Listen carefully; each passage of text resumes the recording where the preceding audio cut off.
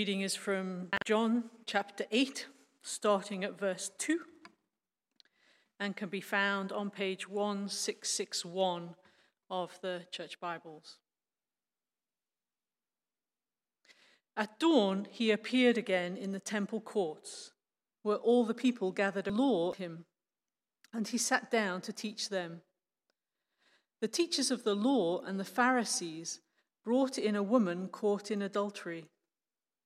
They made her stand before the group and said to Jesus, "Teacher, this woman was caught in the act of adultery.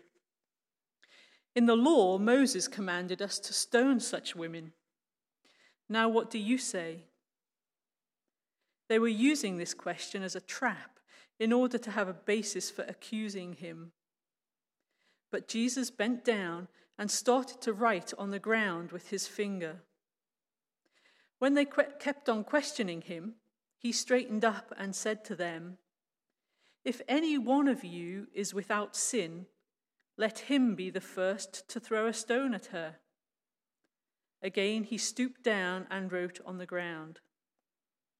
At this, those who heard began to go away one at a time, the older ones first, until only Jesus was left, with the woman still standing there.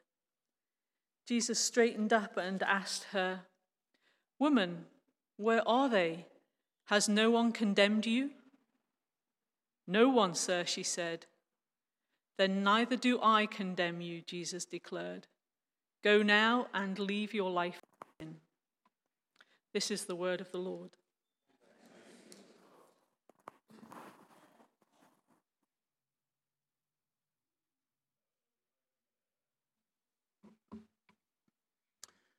Father, you've called us to be your people, and you've sent your Son to save us and show us what that looks like.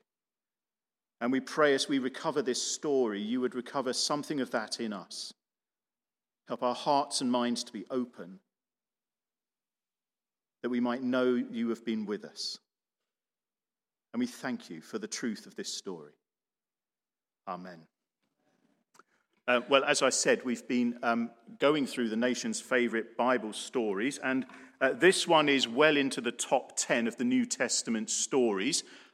It's a very timely story. I think it's always relevant, but it was such an important story that it was almost circulated on its own in the very early Christian community. It's not in the very, very, very early copy being passed around. It comes in later copies, but it also comes in Luke, which means that it was sort of being passed around as being really, really quite important for Christians to know and understand. And there's such a lot in it. I think it's great that we're looking at it, and it's important that we do, because our society needs things like this, which is why I'm encouraged that it's in the top. It's so high in the top 10. If you think about it, I mean, this week I was watching the news and saw an article that the actress, a very fine actress, Emma Thompson, was saying she didn't want to work on a particular project which included John Lasseter, who had been one of the chief executives at Pixar, the Disney computer animation company. And I can see her point. He's got a terrible history of allegations of misconduct against women, and that makes her feel uncomfortable. But at the same time, some of her comments were saying, well, there's no way back for him. How is he ever going to work? What can you do? What could he do to convince me that he's okay now? And there's all sorts of recriminations. Read the article for yourself. There's lots of recrimination within there, and it's understandable, because that kind of abuse is particularly unhelpful and sad and terrible. But when we look at our society, it's very, very good at blaming people and saying, this is the line I draw, and we're increasingly becoming polarized in worlds of ideas that actually have no longer got any middle ground. And one of the ideas we've lost, it seems, is that there's a way back, or that we acknowledge this is bad, but where are we going to go from here? So it's an important story, perhaps for people that we know, people that we work mixed, people that we have to sort of customers, clients. We all get mixed up, and we sort of all get problems landing on our desk. And how do we deal with these in perhaps a Christ-like way? Just think about the week that you've had so far. or the week that's just been rather. And what sorts of things have landed on your desk where you've said, or you're on your email or your whatever, and you say, what are they thinking? And then where does the dynamic go from there? How are we going to deal with this? And it's very easy to say, well, that's because they are like this. We find ourselves actually in need of it too. And in a world of celebrities, press, and politicians who are consistently raising issues and breaking people down, what hope is there for us? Well, I just want to look at this story. I mean, it's familiar, it's nice and short in some ways, but let's have a look at some of the detail and see what we can get from it. It's interesting, the Jewish leaders are together. The teachers of the law and the Pharisees have combined. They weren't the same group naturally, but they've got themselves together, and we realize that they are plotting to undermine Jesus. Let's have a look at what they say in verse 4. Teacher, this woman was caught in the act of adultery. It's very probable that she was. The Greek says she was caught in the suspected act of adultery. Now, whether they knew it was going on, whether they suspected there was an affair, maybe they'd heard rumors of somebody with somebody else or what have you, they've found her and they've caught her and they've brought her in front of Jesus, this great teacher, and they're shaming her. But the hypocrisy is evident from the start, isn't it? Because if she was caught in the very act of adultery, there was a man there too. And he got away. He was let off. So there's hypocrisy evident straight away. And they bring this charge to Jesus. In the law, verse 5, in the law, Moses commanded us to stone such women. So they're referring to Old Testament law, Leviticus 20, Deuteronomy 22, which outlines that people should not be doing this, and the penalty for it is to be stoned to death. So they're citing the words of Moses, their great teacher, that one who received the law from God. And then they say, now what do you say? Or even in some translations, but what do you say? So you can see that this is a confrontation. They're heading for, what's your teaching really like? What are you really about? Because if Jesus accepts the woman must be stoned to death, then he's seeking capital punishment without Caesar's permission. They live under Roman law, not Jewish law. So if Jesus is sanctioning that she be stoned to death, then he'll get into trouble with the Romans. But if Jesus lets her off, then Moses' law is not very important. And the law that he claimed elsewhere to support was false, that it was just words. So they want to catch Jesus in this dilemma. Will I stand up for what is right, or will I compromise? Well, those are probably questions that we all face most days. But that's an important thing that they're trying to get to. Will this teacher stand by what he says, or will he fold under pressure? And those are questions we face, aren't they? The interesting thing is what he does in response, isn't it? So verse 6 is a comment. They were using this as a trap. But Jesus' response is remarkable. Who in this drama would do this sort of thing? Jesus bent down and started to write on the ground with his finger.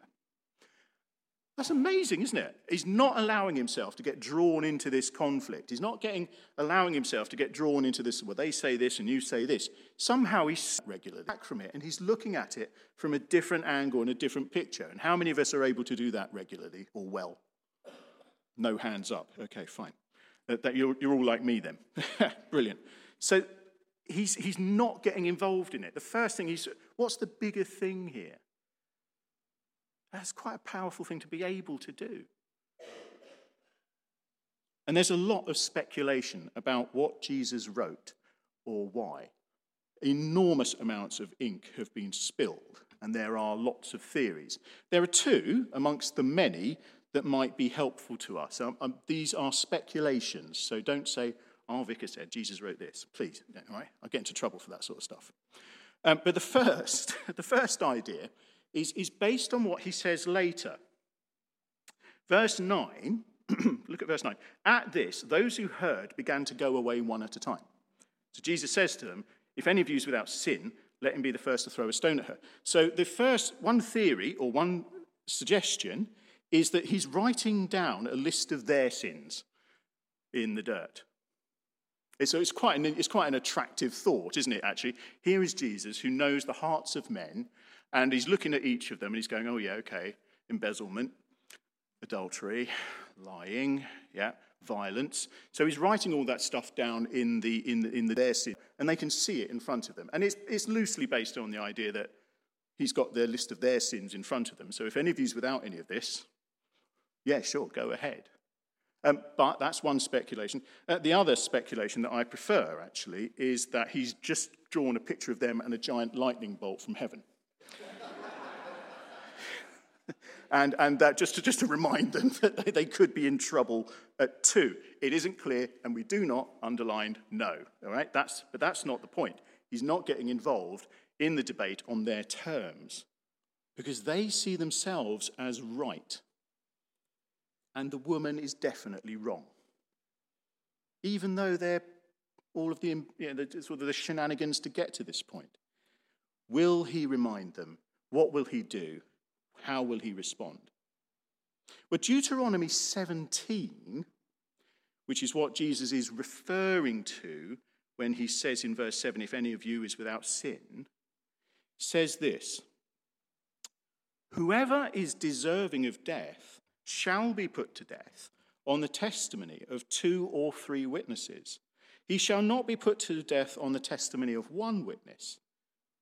The hands of the witnesses shall be the first against him to put him to death, and afterwards the hands of all the people. So you shall put away things together from among you. Really hard stuff, really difficult things to get our head round. But in the middle of that is this little clause, the hands of the witnesses shall be the first. And what they're saying, what that law is encompassing is this idea that, well, you can't just be a mob. And the person who actually has the right to say, you've wronged me, is the person who should be there, throwing it first. This woman, or the escaped man's wife, have no spouse on the scene. These are people who have just sort of brought up something that they want to bring before Jesus to make them look good. Look how we observe the law. Look how vigilant we are. It reminds me sometimes, people say, we want to talk about sin in the church. And I'll say, yeah, okay, you first. But there's a sense here about who they want to portray themselves to be rather than what they're really like and who Jesus really is. I think Jesus agrees with Moses, doesn't he? He quotes Deuteronomy. He said, fine, Deuteronomy was written by Moses and so was Leviticus. But he also put in it this bit, which you seem to have overlooked. So he's agreeing with Moses, but he's also saying, but there were clauses, there were catch-alls, there were safety nets in there, which you're overlooking for your own purposes. And so he's exposed their hypocrisy. He's exposed their lack of love, actually, for one another, that should have been there. And she's guilty, isn't she? Look what he says in verse 11. Go now and leave your life of sin. He knows what she's like, but there's nobody there who can accuse her because none of them who stand before him is actually innocent. And he's changed the debate to one about their righteousness to one about their standing before God. In one of the Hobbit movies, there's a wonderful scene where somebody questioned, just follow me on this and look it up later. But King Thorin is the only one who wants to go to the Lonely Mountain and then recover all of his treasure. And somebody says, what gives you the right? And he says, I'm the king, I've got the only right. I'm the only one who has the right. And Jesus is the only one here who is right. He's the only one who is righteous. He's the only one who is innocent.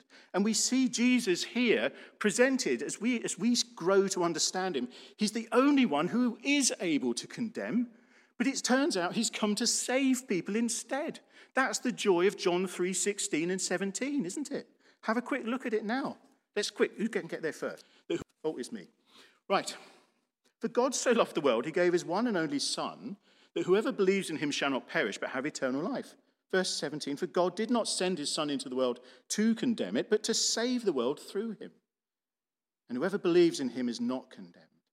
Whoever does not believe stands condemned already. Jesus has come to save them. He is the one who will judge. He is the one who could condemn. But here he is gracious and lovely and wonderful in a circumstance that could just have gone so wrong. And hopefully it makes us think about how we handle situations we're presented with, how we think about ourselves, because this story unpacks what we think about God's justice and what we think about his mercy, because forgiveness bridges the two. Ages ago, I remember teaching a GCSE class about crime and punishment. And I asked them what they thought about the murder of Jamie Bolger and what they thought should happen to Venables and Thompson as a result. And I don't know, we remember that was a shocking news story. It was horrific, absolutely horrific. And the class, who probably weren't alive when it happened, really got really, the answers that I got were the sorts that we could imagine, tipping over into the inventions of new punishments. But they were what we'd expect to see perhaps in more tabloid press. It's quite powerful. It's quite moving, actually. And then I asked them about a similar story about two boys in Norway, about the same age, a bit younger, in fact, than Thompson and Venables. And these two lads in Norway were fans of the Power Rangers cartoon, and they'd been acting it out in the playground at break. And they'd kicked this girl unconscious in the snow, and she died. And I said, what do you think about that? And they were terrible, awful thing to do, but it was TV, and there were all sorts of excuses. And I told them that in the news, I showed them the news report, and somebody from the village basically was in tears saying, how could we let this happen? That was all he could say. How could we let this happen? And so I put it to the class.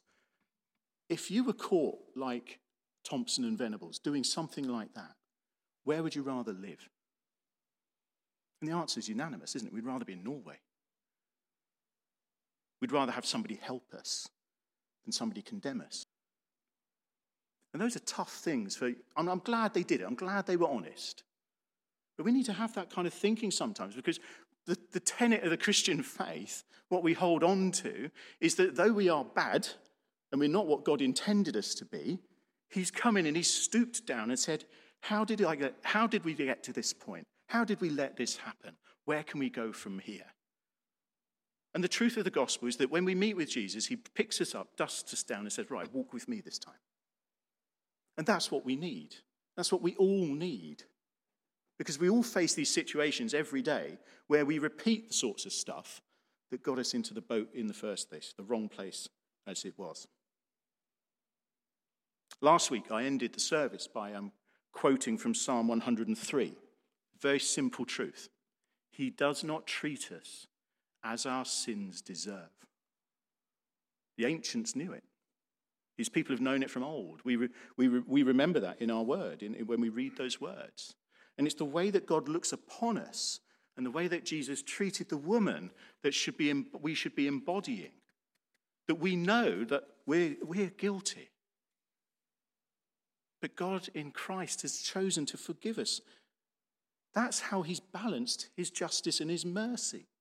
If there's no justice, if God didn't take the length of it all seriously, then the world's hopeless and makes no sense, and there's no justice and there's no sense of it all. God doesn't care about the oppressed and those who've suffered. That's just tough. We want justice, but we don't want to deserve justice. And then Jesus presents instead mercy. You're lost, you help. Without mercy, there's no hope. Because we all need mercy. We all need forgiving.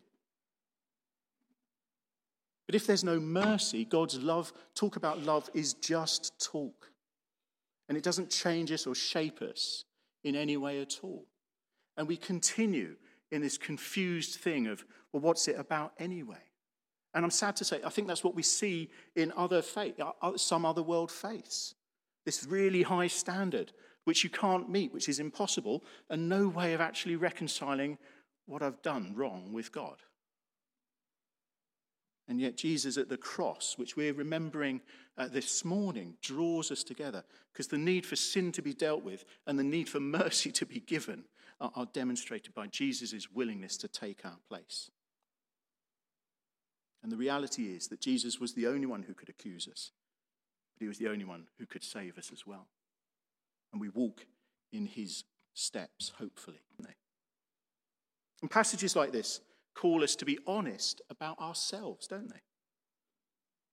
We want to point out sins and faults in others. It's easy. We want to be able to say, well, because it distances opinion from what we're really like. It deflects criticism over to somebody else. Yeah, well, but look at them. Hands up if you've ever done that. 3, 4, okay. But we rarely really address our own. These Pharisees and teachers of the law they've come unstuck, haven't they? It's only when they realize that Jesus calls them out, that's when they leave. That's when they realize what they're really about. They're not about God's love and justice. They're just about propping themselves up to look good. And perhaps you're good at finding faults in people and finding things wrong and highlighting how things really should be. We all live to standards. We all want to sort of do better. But we also need to be honest about our own needs, don't we? And our own failings. It's just as much stuff going on in each of us. And it's be good to be honest about it. We don't really have the place to put ourselves above anybody else and point out their faults at all. Perhaps you're somebody who's been victim. Perhaps you're like the woman who's been dragged through stuff and shamed and battered and abused against. And we have to remind ourselves that even though the world might rail against us, Jesus does not condemn us. He loves us. He thinks we're one of the best things he ever did. We have to hold on to that. We have to not lose sight of that. And when you're sort of being crowded in, that's really hard. But Jesus loves you. It's about the most powerful thing you can say. Jesus loves you. Say it to yourself. Remind yourself every day. And maybe you're somebody who's been in that position, and somehow you've got through. Somehow you've remembered, you've been in a dark place, and you've remembered Jesus' forgiveness. And you've forgotten what it feels like. Or we don't live our lives worthy of that forgiveness. That we carry on in our sin and those cycles aren't broken. But we need to recover that moment when we realize what Jesus had done for us. That moment when we realize that there is no condemnation. He does not condemn those who put their trust in him. That you are free. We've sung about it. It is the best place to be in the world. We need to remind ourselves that if I'm there, if I'm in that place, why would I want to be anywhere else? And hold on to what we have with all our heart. And we need to tell people what forgiveness is like, because it's a message that lots of people need to hear. Shall we pray?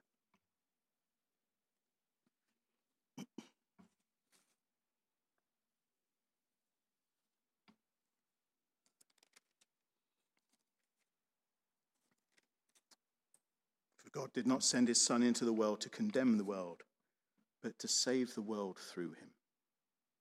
Whoever believes in him is not condemned. Whoever does not believe stands condemned already. Father, we thank you for sending Jesus to save us. Help us to live the life you've won for us. Amen.